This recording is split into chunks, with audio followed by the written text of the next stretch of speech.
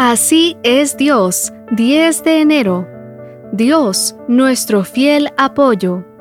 Me asaltaron en el día de mi desgracia, pero Jehová fue mi apoyo. Salmo 18:18. Yo tenía unos 7 años y mi amigo Gala tenía unos 13. Solíamos reunirnos en un solar baldío para jugar al béisbol. La mayoría eran muchachos de la edad de mi amigo. Sabían jugar muy bien y al parecer estaban todos de acuerdo en que yo no sabía jugar. Pero a mí me gustaba ir y hasta pensaba que debían tomarme en cuenta.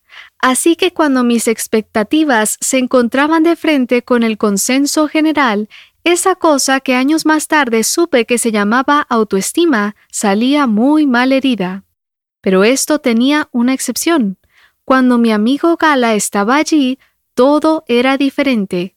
Como él era uno de los que mejor jugaban, todos querían tenerlo en su equipo. Y más de una vez él dijo: «Yo no juego si no le dan juego a Roberto». Y como obligado todo se puede, los muchachos preferían tener un out seguro conmigo con tal de contar con los servicios de Gala.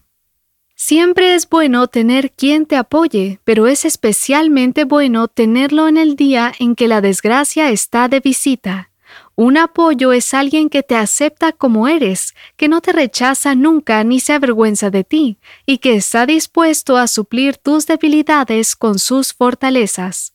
Esta verdad tan linda la aprendí por experiencia propia a los 7 años, y estoy agradecido con Gala, pero también la descubro cuando me relaciono con Dios a través de su palabra y veo este retrato de Él, así como cuando echo la vista atrás y recuerdo todo lo que Él ha hecho por mí. La desgracia tiene un día, dice el texto de hoy.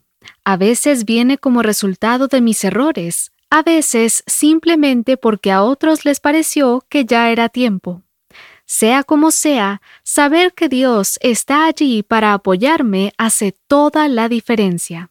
El día que es más evidente que no soy bueno, el día que los demás se burlan y me atacan, con razón o no, el día que nadie me quiere en su equipo, Dios viene a apoyarme. No a fijarse en mis defectos, ni a unirse a los expertos en hacer la lista de mis pecados. Viene para decirme, en el día de tu desgracia, yo te amo y no te voy a abandonar. Si quieres llorar, hazlo. Recuéstate en mí y desahógate. Aquí estoy, te voy a esperar y seguiremos juntos este camino hasta el final. No sé qué hacer para agradecerle.